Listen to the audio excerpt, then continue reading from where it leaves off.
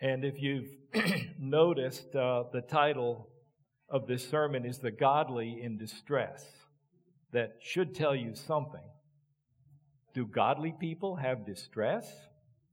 Yes. But they also have answers, as we'll see in the Scripture.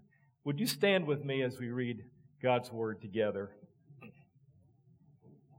And at the end, I will say, this is the word of the Lord, and if you believe that, say, thanks be to God. Psalm 4, a psalm of David. Answer me when I call, O God of my righteousness. You have given me relief when I was in distress. Be gracious to me and hear my prayer. O men, how long shall my honor be turned into shame? How long will you love vain words and seek after lies? But know that the Lord has set apart the godly for himself. The Lord hears when I call to him. Be angry and do not sin. Ponder in your own hearts on your beds and be silent. Offer right sacrifices and put your trust in the Lord. There are many who say, who will show us some good? Lift up the light of your face upon us, O Lord. You have put more joy in my heart than they have when their grain and wine abound. In peace I will both lie down and sleep. For you alone, O Lord, make me dwell in safety. This is the word of the Lord. Amen. You may be seated.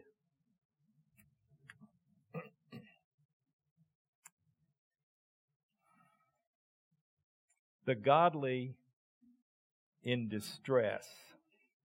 Yes, it's true. The godly do experience distress, and the Hebrew word for that we have translated distress means something along the lines of to be in a tight place, to be maybe between a rock and a hard place, we might say. There's no alternatives. There's no good way out of this situation.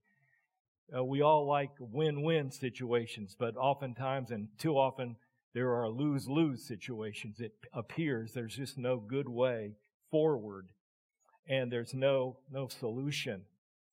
Perhaps some of us, many years ago, thought life would be free from distress. Perhaps some of you this morning think, my life is going to be good. My life will be better than my forefathers and those who have gone before me. I'm sure I'm going to escape a lot of the difficulties and burdens and trials and troubles that other people have come. I will be smarter than they are. Had a conversation just a few minutes ago with one of you that we were remembering the idea that so many people today think that the current generation, is smarter than everybody that lived before. But we're not going to have these distresses and problems, right? False. And I can give you a reason or a proof of it. Just drive over by Roanoke Memorial Hospital and go through any ward and do a demographic search, and you'll find that it's filled with people of all races, of all educational levels, and all economic levels. Nobody escapes any distress, all distress. Well, what about David? Did he ever know distress? Are you kidding? David's life was one long experience of distress. Let's just walk for a few moments back through David's life. First of all, he was the youngest of 8 brothers. That should tell you something. Some of you who are the youngest know what it's like to be the one who can never catch up and can never keep up with all the others in the family. Always feeling like the runt and behind and left out of everything important. When he got old enough, he became a shepherd. Now, that was quite an occupation. If you want to know what that was like, read about Jacob and his comments to Laban. He was a shepherd.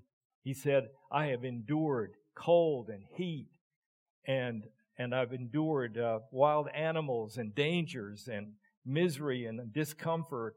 and so forth and so on. It's no picnic to be a shepherd, and that's what David did for many years. And then on one fine day appears the prophet Samuel in his home there, and Samuel was looking for the next king of Israel to replace Saul. And he went through the sons of Jesse one by one by one. It's an interesting to read about that little beauty pageant that went on that day. And each one was rejected. And they said, well, we're out of sons. And then somebody remembered, oh yeah, there's that shepherd boy out there in the woods someplace, out with the sheep in the field. And so they went and rounded up David, who, of course, was anointed to become the king. Well, wasn't that a great thing? Well, we'll find out that maybe it wasn't so great. David later became the courier to his brothers who were in the army, carried food to them. And on one of those visits, he heard about Goliath. And David had an unusual self-confidence, but really trust in the Lord. And so he started asking questions about this guy, Goliath. And he offered to take on Goliath. Nobody could believe it. Nobody took him seriously until David finally stood before Saul himself and he said, I can take care of this. The Lord will be with me. And I've fought bears and lions. Why would I worry about somebody like Goliath? You'd think that would be a great day for him, and it was, except that it led to a lot of other problems. Saul soon became suspicious of David and thought that David was trying to take over his glory and take over even his throne.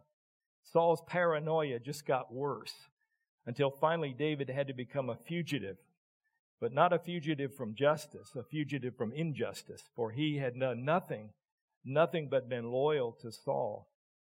As he fled from Saul from place to place with a group of men who followed him, there were a couple of instances where David had the opportunity to finish Saul off with no problem whatsoever. And David, well, because of his integrity and because he saw Saul as God's appointed, God's anointed, he couldn't put him to death. And so he spared Saul at least 2 times. I think this caused some stresses with his army, though. They didn't like it that they were running around trying to protect David, and David wouldn't even do in the enemy. You just imagine. There were those who tried to help David. In some cases, they didn't realize there was a problem with Saul. The priests, a group of priests were murdered because they had protected David.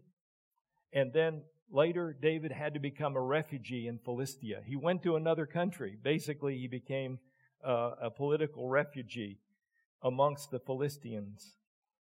But they didn't trust him either. And when it came time for war, they refused to let David fight with them against Israel.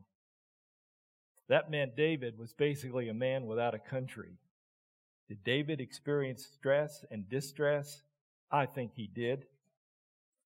And if that weren't enough, when Saul was killed in battle and David became then had a free line to, or free path to the throne, he didn't become king immediately. He only became king of Judah.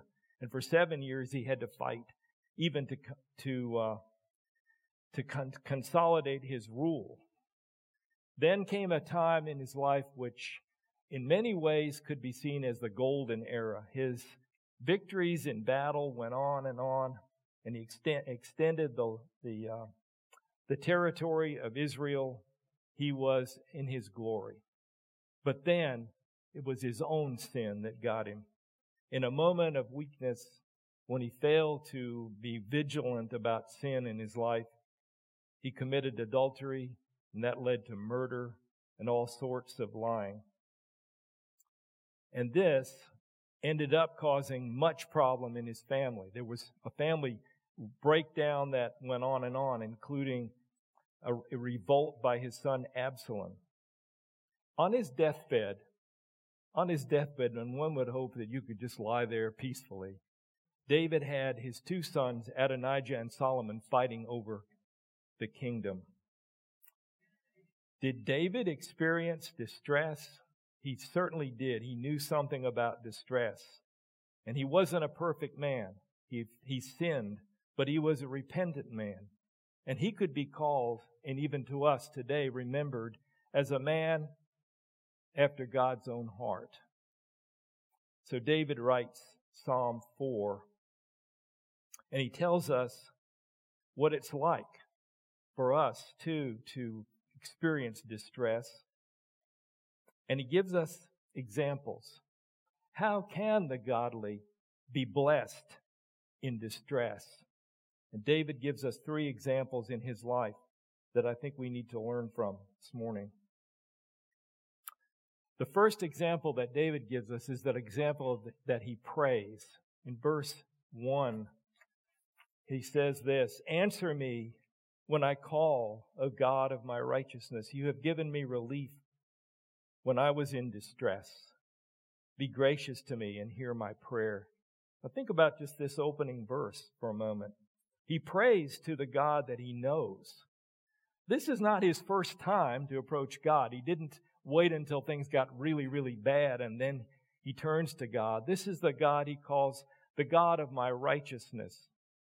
And so he calls upon God as one who knows that God will hear him and will answer him. He's familiar with God. He's on first-term basis with God, first-name basis with God, so to speak. It was his custom. I've known people in the course of my life who seem to think that God is kind of like the genie in the bottle who gives you 3 wishes. And you really need to be careful. You don't want to pray to God too much because obviously you only get so many shots at it. And then you're done. Your numbers are over. God is not like that. He does not give us 3 shots and then we're done. He doesn't give us 3 wishes.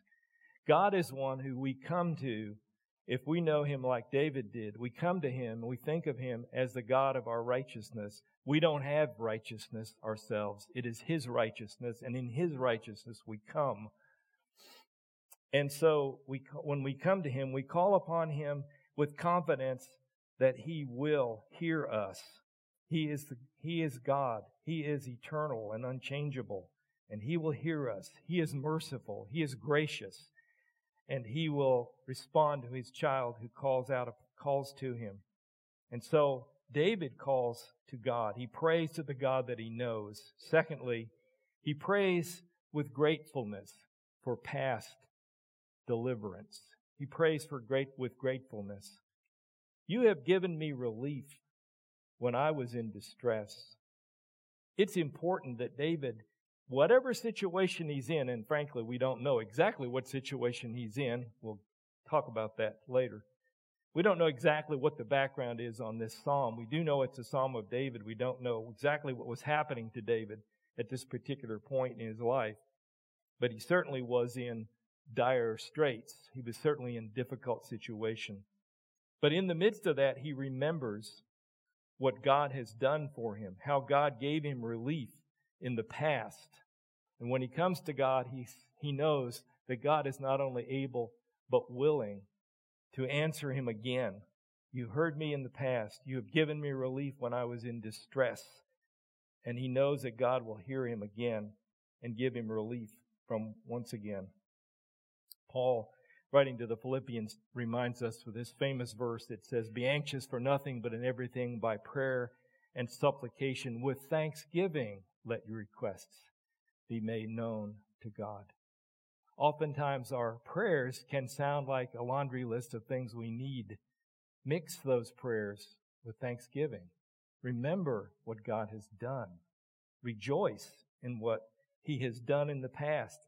And know that he is the same yesterday, today, and forever. And he can be trusted once again to meet us wherever we are.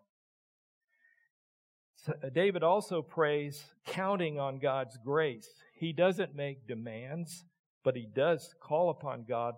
And he says, "Be gracious to me. Hear my prayer." We who have understood that God, through Christ, has saved us. God made an offering for our sin, and Christ was that offering. He was the Lamb of God, is the Lamb of God.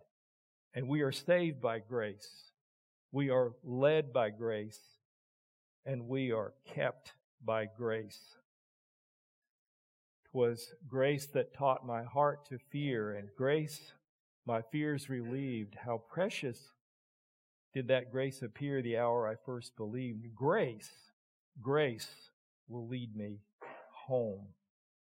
So David, first of all, gives us the example of his prayer life, which for us who are in distress or will be in distress soon or later, we need to pray. Be a people of prayer. Secondly, David resists sin. He resists sin in verses 2 to 4. Now it's interesting in this section, in verse 2, David addresses men. He says, "O men, how long shall my honor be turned into shame? And how long will you love vain words and seek after lies?" The men that David addresses appear to be those who are against him, who have rejected him and who have turned against him, who do not honor him as he is due to be honored, but have instead rebelled. Perhaps, and we don't know for sure, but this could be in reference to the rebellion of Absalom. Remember, Absalom, David's son, was a very cunning and shrewd individual. He stationed himself in the gate. And as people would come and go, he would get into conversations. He was basically doing some political campaigning in the gate. And in the context of his conversations, it went something like this. He would get people talking about their problems with the king, their criticism of the king. The king is not a good king. We really recognize he has a lot of faults. Have you noticed that? Oh, yeah. So this conversation starts to pick up speed, and David is the brunt of the criticism of Absalom. And as he builds up his popularity among the people, he tells them, if I were king, things would not be like they are now. No, you have a problem with him. He's not taking care of you. He's not a good king. You need a better king. You deserve a better king. By the way, I'm running for king, The primary is next week. Yeah. So, at one point, he declares himself to be king, and lo and behold, a huge group of people surround him, and he rebels against David. So he declared himself to be the replacement, and people were duped by him. So perhaps David has this in mind when he's addressing these men who turned his honor into shame and who have loved vain words, Absalom's vain words, and have sought after his lies. So David resists sin by confronting those who were against him. He tells the truth like it is. He resists sin by confronting his enemies. Secondly, he resists sin by reminding his allies of whose they are. In verse 3, he says this, "But know that the Lord has set apart the godly for himself. The Lord hears when I call to him."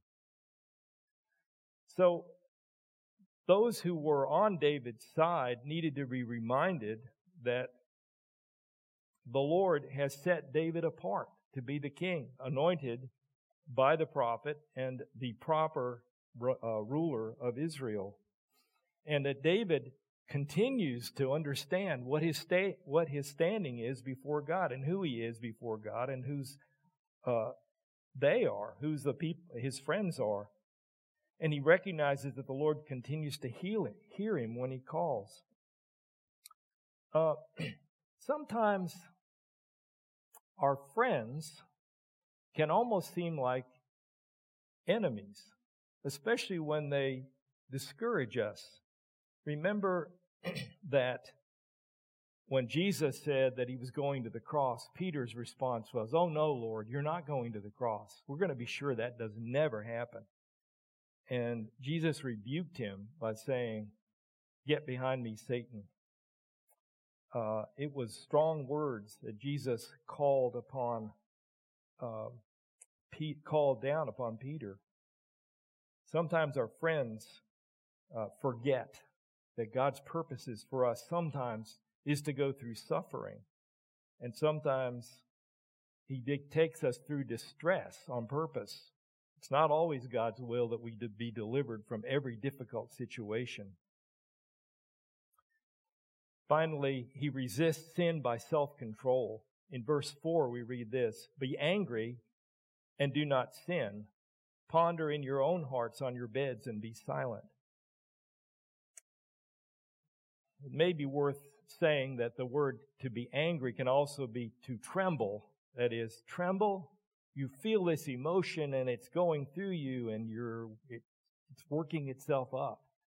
He says you can tremble, but do not sin. Think about this. Think about it in your own hearts. Think about what's going on. Think about the situation that you're in. It's a distressing situation. It's a trying situation.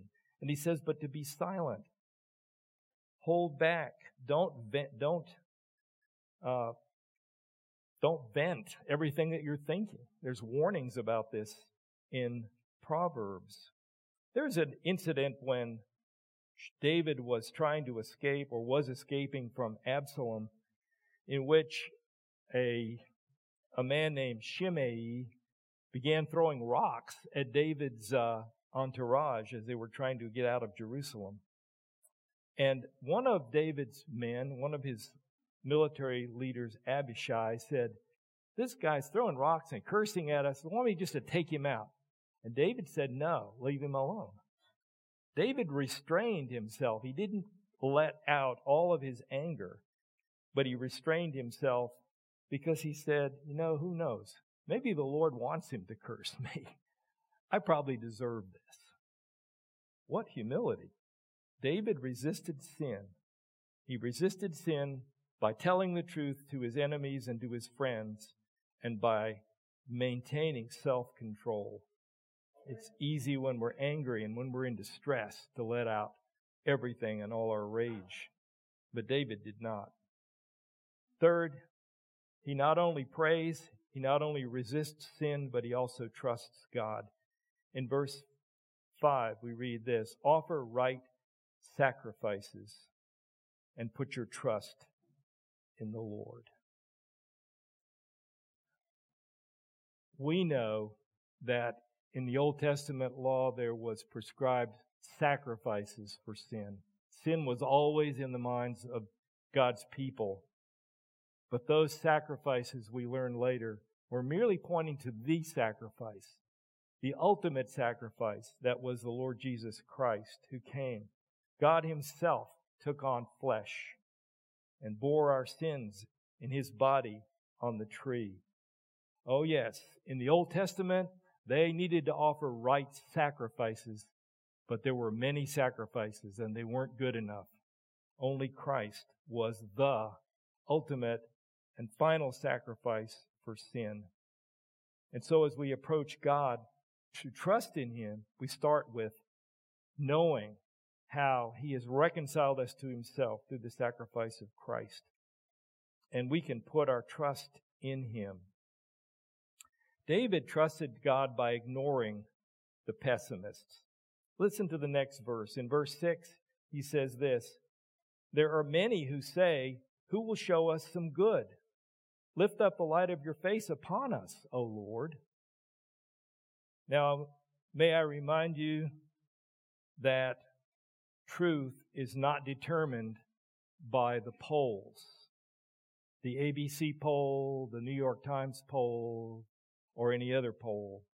People don't vote and decide what is true. But there are many who say, "Who will show us some good?"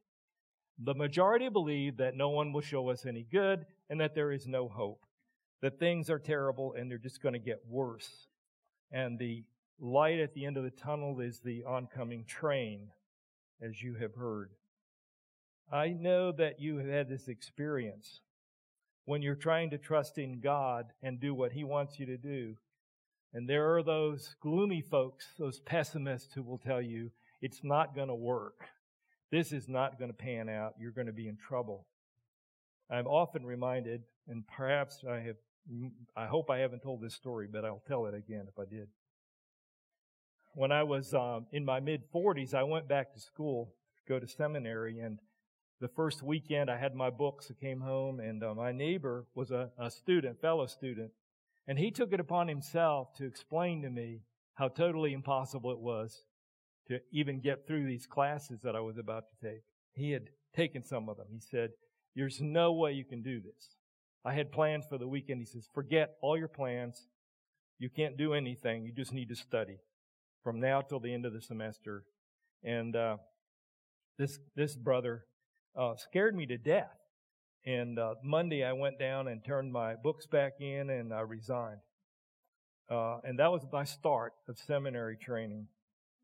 Fortunately, the Lord had better plans for me, and I managed to get on track. But so many of our so-called friends will say to us, "Who will show us some good?"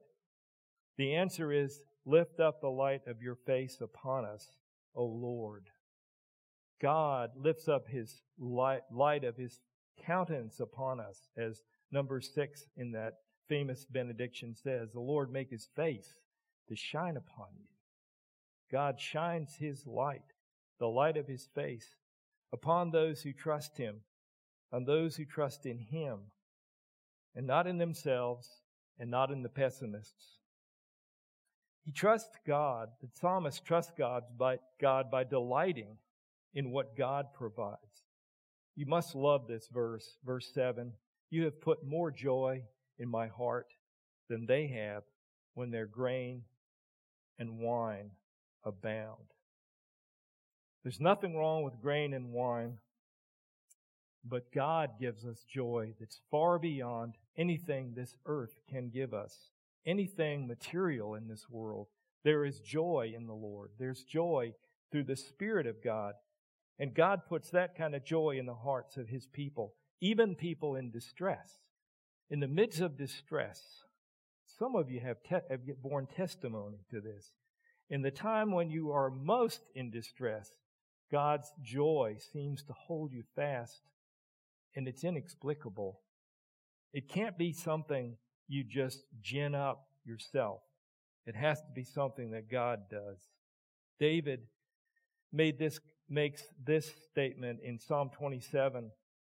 He said, "One thing have I asked of the Lord, that will I seek after, that I may dwell in the house of the Lord forever, to behold His beauty and to inquire in His temple." David knew what it was to experience the joy that comes from God, and he knew that it was greater than any joy anything in this world could provide. And then he trusts God by going to sleep. "In peace I will both lie down and sleep. For you alone, O Lord, make me dwell in safety." Perhaps that's the ultimate proof of trust in God. The ability to lie down in the midst of distress, in the midst of unknowns, in the midst of confusing and chaotic situations, to lie down without fear, in safety, and know that God will make you dwell in safety.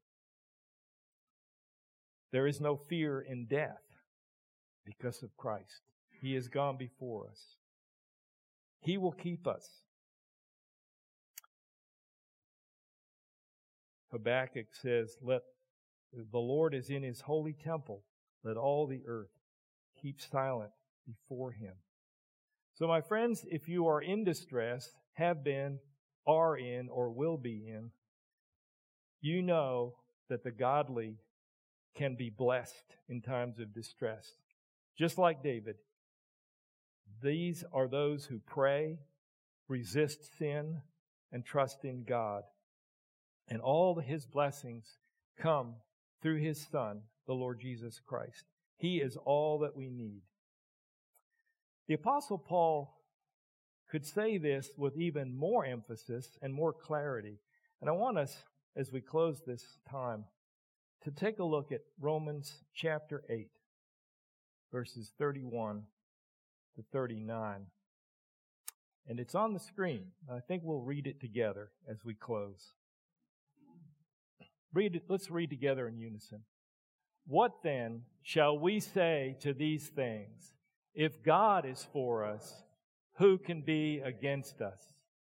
He who did not spare his own Son, but gave him up for us all, how will he not also with him graciously give us all things? Who shall bring any charge against God's elect?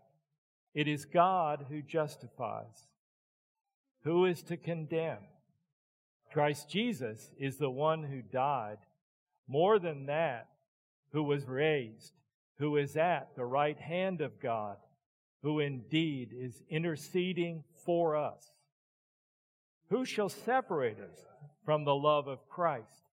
Shall tribulation or distress or persecution or famine or nakedness or danger or sword?